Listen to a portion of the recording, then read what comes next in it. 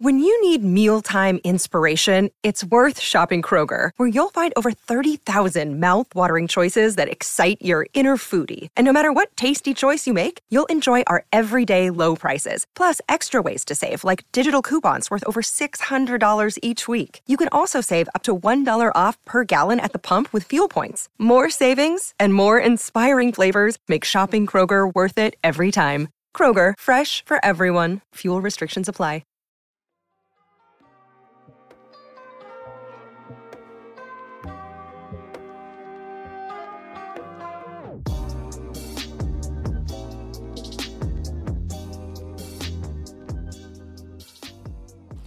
All right, everybody, welcome to the Barca Blaugranas podcast. My name is Josh. We are joined by our friend Nick. Nick, how are we doing today? Doing great, Josh. How are you doing? Doing good. Mission accomplished, as a great writer once said. Barcelona have officially qualified for the Champions League, so we can stop our worrying, our concern trolling, and now we can basically, there's just no impactful football in Barcelona land till, August. Late August, whenever the season picks up again. There have been 2 wins since the last time I recorded. One of them a little more impressive than the other. So let's start with the more impressive one, the one over Betis that secured the top 4 spot. Of course, it was left to a late kind of miracle winner by 2 aging stars, former stars, however you want to put it. But it was still an impressive win against a pretty good team. What were your kind of takeaways from that match, given how important it was for Xavi's guys? Good to get that result against the team that you're competing for in the top 4 and basically knock them out of it, and to do it on an away game. So that was really encouraging. I still don't think that the performances have been very good, even in that game. But it was nice to see, especially, this is one thing I was thinking about that same week where I watched Real Madrid and Manchester City right before that a few days. And it's so dispiriting to see the way that they come back and win those late games. And they've been doing it for years. It's just a part of their ethos, if that's the right word. And Barcelona hasn't quite been that same team, known for those kind of late game dramatics. So to see them do it against Betis, I thought was, if anything, nice symbolism to show that maybe under Xavi, there's going to be more resiliency than there was in the past. And that was my main takeaway. And it was, anytime you win a late game, it's just exciting as well. So getting results at this point in the season, with all these injuries now, that's created a little bit of space to be able to not panic and get the top 4 solidified, and even, like Xavi said, set a new goal for getting top 2. I don't really have anything else on the Betis match. What were your thoughts on the way that Barcelona started, particularly the kind of strategy and formation at the start of the Celta match? I mean, just bizarre, in my opinion. I saw Memphis and Ferran, and then like 4 forwards and 2 midfielders. And one of the 2 midfielders was Gavi. And I thought, no matter me, the 4-2-3-1 made sense to me in the beginning, because maybe you could make the case that Memphis could play behind Aubameyang. But then and I guess that's actually what it was, the 4-2-3-1.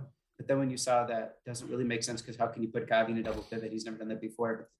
Just bizarre. I think that's the thing about Xavi, because he is a young coach. We forget he has a lot of potential. He's very smart, but he's going to do things that are just kind of strange sometimes. And I think maybe we have to be a little bit patient with him so he can learn as a coach. He's done it a few times actually in his tenure already, where I pointed out, he's not a perfect manager. I think he's been very successful so far, and he's kind of I don't know, given himself leeway to experiment. Maybe he has crazy ideas in his head. But that didn't work from the beginning. It was actually kind of painful to watch.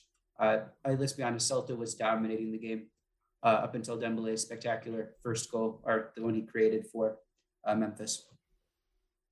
Yeah, and I think the more strange part about it was like his quote after the game. He said, quote, "The team was not comfortable with their formation." Cool, he admits that. But then the strange part is he says, quote, "We have not trained it much and it has not gone well." Mm-hmm.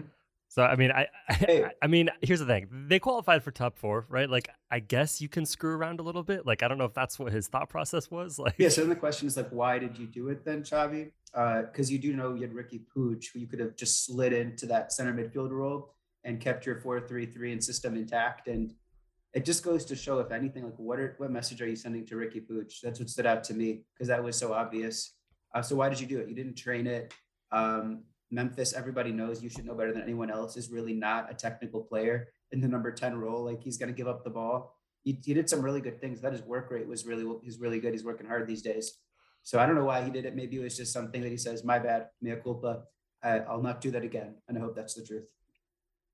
Yeah, the Ricky stuff is weird because I feel like this is like the third straight manager that's been like, no, Ricky's very important to what we're doing here. And then just leaves him on the bench at all times possible and doesn't actually give him any important playing time. Like there's the old adage about like, like the words coming out of your mouth don't really speak that loud when your actions are just benching him every game. And I know he came in, right? He got a chance at halftime after Xavi's plans didn't go so well, but I don't know, with the way that the midfield is shaping up in terms of who's going, and we're going to talk about who's potentially going out later on, but like the midfield transition that is set to happen at Barcelona is a little confusing when you have players on the club now that you feel like could be really good players given the chance, and they're just sitting there. And it's strange because, like, as fans, we've also watched, if we're talking about Riqui Puig first, we've watched him play, and fans are more brutal than anyone else, especially like the true Barca fans. They're not going to give a player the benefit of the doubt if he's not playing well. And what we're all seeing is not what the coaches have seen, the last three Barcelona coaches who haven't given Riqui Puig the chance. Maybe as a coach, you're conservative and you are really worried about like his defensive contributions. But in a Barcelona team where Xavi's philosophy starts with, we want the ball, we desire the ball, we want to have the ball, we want to dominate the ball at all times. I think Riqui Puig is a good player to have in that system. And even when he came on, I'm not saying he was perfect. I think he was rusty, but he's so dynamic, just so creative and kind of fearless in moving the game forward. And maybe that's why fans like him, because it's more attractive football to watch. But it doesn't look like, based on reports, that even he wants to stick around any longer. So there will be a transition in the midfield that Xavi needs to figure out.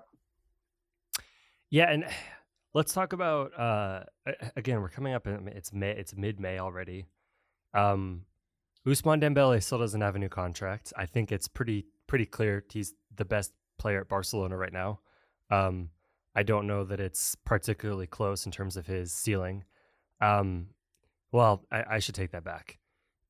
Sans Pedri and Fati's ceilings, and okay, that was a little that was overzealous. I think it's fair. I think they're on the same level in terms of top three right there. Yeah. Yeah, I mean, okay, so Sans Pedri, I think, even including Fati, I think Dembele is clearly the second and maybe the first, but definitely the second or third best player at Barcelona. Still doesn't have a new contract. And from all signs, he's not really been considered a priority. I'm not seeing everyday reports about progress. I'm not seeing anything when it comes to a world-class player that has a contract running out. You usually see updates. You usually see leaks, rumors. I'm seeing nothing. And it's concerning because the lackluster performances that have happened in the last couple months, right? Like the random sparks they've gotten. Yes, like there's been like a random moment of Memphis greatness or a random moment of Aubameyang doing something. But for the most part, it's chances that Ousmane Dembele is creating. He's the league leader in assists, despite having not played, a dozen plus games or whatever it was. It's kind of mind-boggling why he's not being prioritized, whether it's like a Barcelona media campaign, like why are they not leaking like they want him back? It doesn't make sense to me.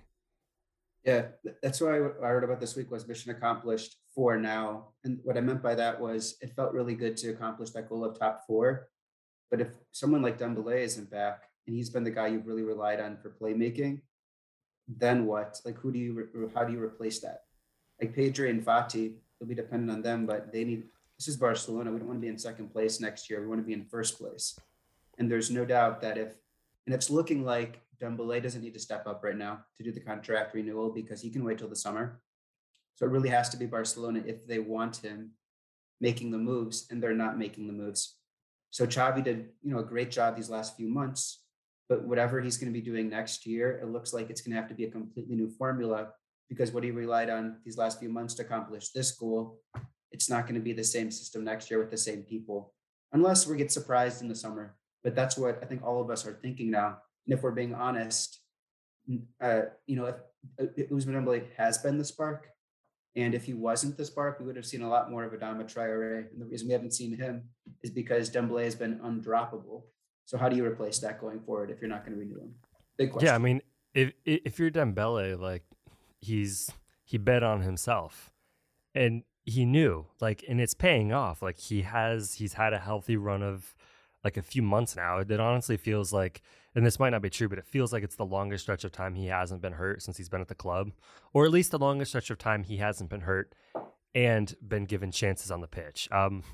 And we're truly seeing like what, I mean, again, this is one of the things, I don't know if the entire fan base felt this way, but it feels like talking to you, talking to every person I have on this podcast for the last 2 years, it's been like, Dembele is great, give him chances and you will see. And Xavi clearly knew this, right? He's doing it. He's performing. He bet on himself. And now Barcelona have to pay up or they're going to lose one of the best wingers in the world. And heading into a year next year where I guess it remains to be seen if Real Madrid are getting Mbappe or not. But like this current Real Madrid team that are just never die, that can casually stroll and win La Liga and casually make the Champions League final and are going to get better in the offseason, and Barcelona might get worse. Like, yeah, I don't exactly. It's very strange. And I think what it tells you is, okay, no one's doubting anymore that he's one of the best wingers in the world, Dembele. So you have to pay him like he's one of the best wingers in the world. But what it reveals is this financial situation, which is not transparent. No one's more like consumed with the information than people like us. And none of us really know the ins and outs of how bad the debt is. But it's clear that when you combine this with the Erling Haaland situation, he didn't even get sold to Man City for that much money, all things considered. Barcelona is really in financial trouble. And if they're penny pinching with Dembele, if it's for sporting reasons, you have every right to say, listen, or injury reasons, that's one thing. I look at Real Madrid and I'm thinking, okay, what's going to be important is chemistry between players. And it's very clear that not only is Dembele great, but his teammates recognize that and they're feeding him the ball so much and they're playing off of him. Benzema has Vinny Jr. Their chemistry has been incredible this year. Aubameyang's going to be back next year. He really does need Dembele because the chemistry there is so good. And I think Xavi knows these things. So part of me thinks that behind the scenes, he's going to be, politicking on both sides, on the Barcelona side and on the Dembele side, to make this happen. But there are no certainties. Wait, I guess for whatever reason I ignored the Erling Haaland transfer fee. I guess it's including agent fees only going to be 80 million. Including agent fees, 50 million, even without that. That's great, because I'm on a nice Mirror blog post that's talking about 10 players that cost more than him. Yeah, and how much did Ferran Torres cost? About 45, not that far off. And I'm not going to sit here and start bashing him, but if we can afford Ferran Torres, can't you find a way to maybe get Erling Haaland? I don't know. Here's some good news, right? There used to be 3 Barcelona players on a list like this. Now there's only 2. We've taken Ousmane Dembele off because despite and again, it was market rate at the time. But, unfortunately, our good pal Aston Villa's Philippe Coutinho is still on here for 140 million. Although we're set to reportedly gain 20 million from him because Steven Gerrard really loves him. So after five years or whatever it's been since we signed him. Anyways, yeah, the financial situation, the lack of clarity, it's confusing. I don't, like you said, the Ferran Torres thing is honestly the most confusing, besides letting Lionel Messi go, because we forget that happened less than a year ago. Wages. That is it's all about wages, apparently. I guess, but like, where do you come up with the 50 million for Ferran Torres if you can't afford I just read recently that they said apparently the deal was they're going to pay 10 million for 5 years with Man City. So that's great. So they're taking out they're taking out installment plans against the oil barons of the Premier League. Cool. Okay. That's how they afforded him, apparently. But still, that's still debt over like 5 years. Whether you pay it now or pay it later. I do think it's funny that Romelu Lukaku is on this list twice for 90 million to Chelsea and 70 million to Manchester United. Poor Rom. Just goes to show you have to bring in the players for your system. You can't just say, "Oh, that guy's really good," and then bring him in and just send him back to Inter. Watching him in Lautaro was the best. Anyways, And, Yeah. by, So and now this whole Griezmann situation that's, have you been following that this last week? I mean, now we're just like waxing everything that's going on, but apparently, so Aston Villa, first of all, have already negotiated down the price they're going to pay Barcelona for Coutinho. Barcelona wanted 40, and they're like, we'll take him for 20. Barcelona's like, we'll take anything, give us 20. And now with Griezmann, it's the same thing. Like Atletico's like, we don't know if we really want him and his wages, if it's really worth buying him. So in order for us to actually do it, they're going to have to get like a real cut rate deal. And Barcelona is going to get very little in return. And it's all because of the wage bill. They want to get Griezmann's wages off the wage bill. And they're not for going to some get much reason, in I return. thought the buy price was like written in the deal when he left. But it's not a guarantee buy. Like Oh. they don't have to pay it. And for Coutinho, I guess I don't know how that works exactly, how they're written into the contract, but you can always negotiate it down later, and refuse to pay what was originally put into the loan deal. Oh gosh, I think the So craziest it's a thing, crazy situation. Coutinho's only 29 years old. Yeah, he could be great for Aston Villa. Like, yeah, he's dried up a little bit. When we watch him play with Aston Villa, though, he's in his natural position. That's the other thing. The Barcelona, having Messi around for Griezmann and for Coutinho was really bad. They were never, I think, going to play well with him. But at least with Aston Villa, it's worth the investment and he might be great the next few years because he's exactly where he wants to be on the field. Okay, let's just talk about okay. Let's see. Let's talk about Nico. So, Barcelona reportedly have no idea what to do with him. His contract isn't up for 2 more years, but there was a sport reporting that Wolves were interested in him. And of course, there seems like there's a report that Wolves and Barcelona are interested in each other's players like every 2 weeks. I guess they just have a nice relationship now. I don't really know. Again, another one of the midfielders that Barcelona have on a deal, who's young, who they aren't sure where they fit. In what world, why would they ever sell him and not just loan him out, I guess, is my question. Yeah, it's just that infusion of money. If they'll pay 20 million for him, and do you think they'd pay 20? Yeah, I don't know, maybe not, well, more than 10 for sure. I think given what I've seen in the market for a young player, I don't know if anyone would pay that outright for him, but if you're Barcelona, why would you sell him for less than that when he's got so much potential? And I like Nico because I'm not sure he'll ever be truly spectacular, but he's kind of versatile. He can play all 3 positions within the midfield, which is good. But maybe I was kind of reading up on Frank Kessié, and I think that situation's interesting with Nico because maybe you could loan him out. I don't think he's at that high of wages. So you're right. Why would you loan him out? Like, what is the actual benefit of that? But maybe they're going to lean on Frank Kessié next year. The more I read about him, 25 years old, he'd be a really interesting player for the future, coming in the prime of his career. But that's what I'm saying. Like when you hear reports like that, on one hand, Nico is a building block for the future, and then you're talking about either loaning him or selling him. There's something going on with the finances that doesn't square away with the more optimistic tone that Joan Laporta portrays sometimes.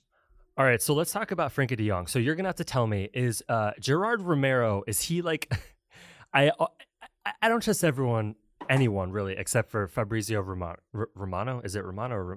Anyways, Gerard Romero, is he a quality reporter? Do you know? Because I think his claim to fame is just that he says things and then they become true. So now people take him seriously because everything he's been saying the last few years somehow actually becomes a thing. Okay, never mind. This isn't the guy I thought he was. Okay, never mind. I don't take him that seriously. Okay, well, there goes my whole thing. Anyways, he had a report about Frankie. Apparently, well, I guess this isn't even like, because I've seen Sport talk about this too, I think, but his old boss, of course, is now at Manchester United. And it seems like every time a new powerful Dutch figure comes at any big club, they want Frenkie de Jong. It all goes back to money, right? And like, I feel like we've talked about this each time you've been on, where there's been some strange, like, why would they let Frankie go? And now it's just every good Barcelona midfielder is on the chopping block except for Sergio Busquets, because I guess no one wants him. Frenkie de Jong, if they're able to get a decent amount of money for him, it seems like they're going to be happy to let him go. And I don't really understand it, because he's worth that much because he's that good? Do you actually, like, is there a world where you see him leaving? Because at this point, I kind of thought it was ridiculous 2 months ago. And now with like the bits of business that I'm seeing them do, I wouldn't be surprised if it was announced in 2 weeks that he was leaving. No, I think so. Joan Laporta already proved that he'll do a shocking move and sell on Messi and Griezmann. And this could be the shocker of the summer coming up now. And it's going to be, he'll do it and then he'll explain and we'll get more information about how the financial situation is really bad. And this is the only way to get a cash infusion to get other players. But for me, I think we're going to miss Frankie de Jong when he's gone. I think he's a player that he hasn't always been up to the really high expectations that we had for him. But he really is a glue on this team. He's all over the pitch. He's a leader. And if you're going to do something like getting rid of Frankie, I don't know who you replace him with. I'm not sure it's as simple to say it's going to be Gavi because he's such a different type of player. And then you really are losing depth in the midfield that needs to be replaced somehow. It's like a cash infusion for players, right? Like that's what you said. That's what I think when I see that much money. And I'm just like, who? Like they like Lewandowski. Are you gonna like get rid of him and then use that money to overpay for Lewandowski a year before he's gonna be a free signing? It does seem like the Lewandowski stuff actually there's actual sparks to this that he actually wants to leave. Like it's kind of gone on a little bit longer. There was a sport report yesterday, I think, about how he's really sure he wants a new chapter and that he's interested in Barcelona. But Barca's gonna have to pay. And Bayern's not gonna, And in a way, it's the way I'm looking at that situation, just like pivoting around now. If you have Aubameyang for one more year and you could get Lewandowski a year later, even though he's going to be older forwards, center forwards seem to still be productive these days. I feel like you have to wait and get him on a free and use Aubameyang next year as a center forward as a first option. I don't know. All I know is that the Barcelona business that's happening, that's rumored to be happening, that hasn't happened like the last 5 months. And I think we have to give credit where credit's due. And I think like we have talked about this and praised them for this. Like what they did in January saved their season. Like both Xavi arriving and Adama Traore and Aubameyang randomly turning into superstars for like a month and a half saved their season. Yes. That was great. Yeah, we have to January give them was horrific. And then all of a sudden those guys came in and changed everything. Yep. All that being said, I'm very confused at the direction that, and again, there's just rumors at this point, but the rumors have stayed somewhat consistent, like with the Frankie stuff. And so I'm concerned where Barcelona's summer's heading, and only time will tell. But if we head into an offseason where they don't re-sign Dembele, Frankie gets sold, and we end up with who knows what, it's going to be a weird vibe heading into next year, to say the least. Let's just say a prayer that Leeds gets relegated and Rafinha comes in cheap, because he is a kind of game-changing winger that I think everyone in Barcelona is like. That would just be a godsend. But you're right. It's if Rafinha came and then Dembele and Frankie leave, that's a huge part of the core of your team right now that has been successful over the last few months. So there's just no guarantees. I don't see like Madrid. The funny thing about them, like, so if they are the measuring stick, like how do we actually compete for the La Liga title next year? They weren't even spectacular this year. They were just like winning mindset all the way. And there just wasn't a lot of competition. And under Carlo Ancelotti again next year, they're going to be just a steady team. And if Barcelona is going to compete with Real Madrid next year, they're going to have to be really good and not shoot themselves in the foot the way that they did so many times to start the season this year. And when you're starting over with new guys, once again, there's no guarantees it's going to work out even with Xavi. But is there anything positive that we can think about? Because now I'm feeling like I'm not trying to get anxieties up going into the summer, but I mean, when you have a guy like Ousmane Dembele that's not re-signed at this point, I think there's good reason to have like, what are they doing? But we're gonna end on a positive note. Okay, let's do it. Mission accomplished for now. Like you said in your piece, Barcelona have officially qualified for top 4 Champions League. Like they're in the Champions League next year, which is all we want. That's kind of all we targeted. That's all we hoped for. And we have it now. So we can look forward to European nights for at least 6 matches in the group stage. and we can hope for more. And that's a good thing, right? There's going to be money from that. It makes Barcelona attractive, and that's a good thing. That's a really good point. I think Barcelona is an attractive destination again for players. Lewandowski wants to come here. Rafinha wants to come here. This is a place players want to come to. So even with the uncertainty of the other players who might be leaving, a lot of good players want to come here. And ultimately, my positive note to end on is that Pedri and Ansu Fati are going to be leading the way. And that's something to look forward to see what they can do together next year. Yes. And Ousmane Dembele. Please resign Ousmane Dembele. Anyways. Yes, and hopefully Dembele. Yeah. Nick, thank you for joining us. Everyone check out Nick's great work at BarcaBlaugranas.com. And Nick, we will chat again soon. Sounds good. Have a good one.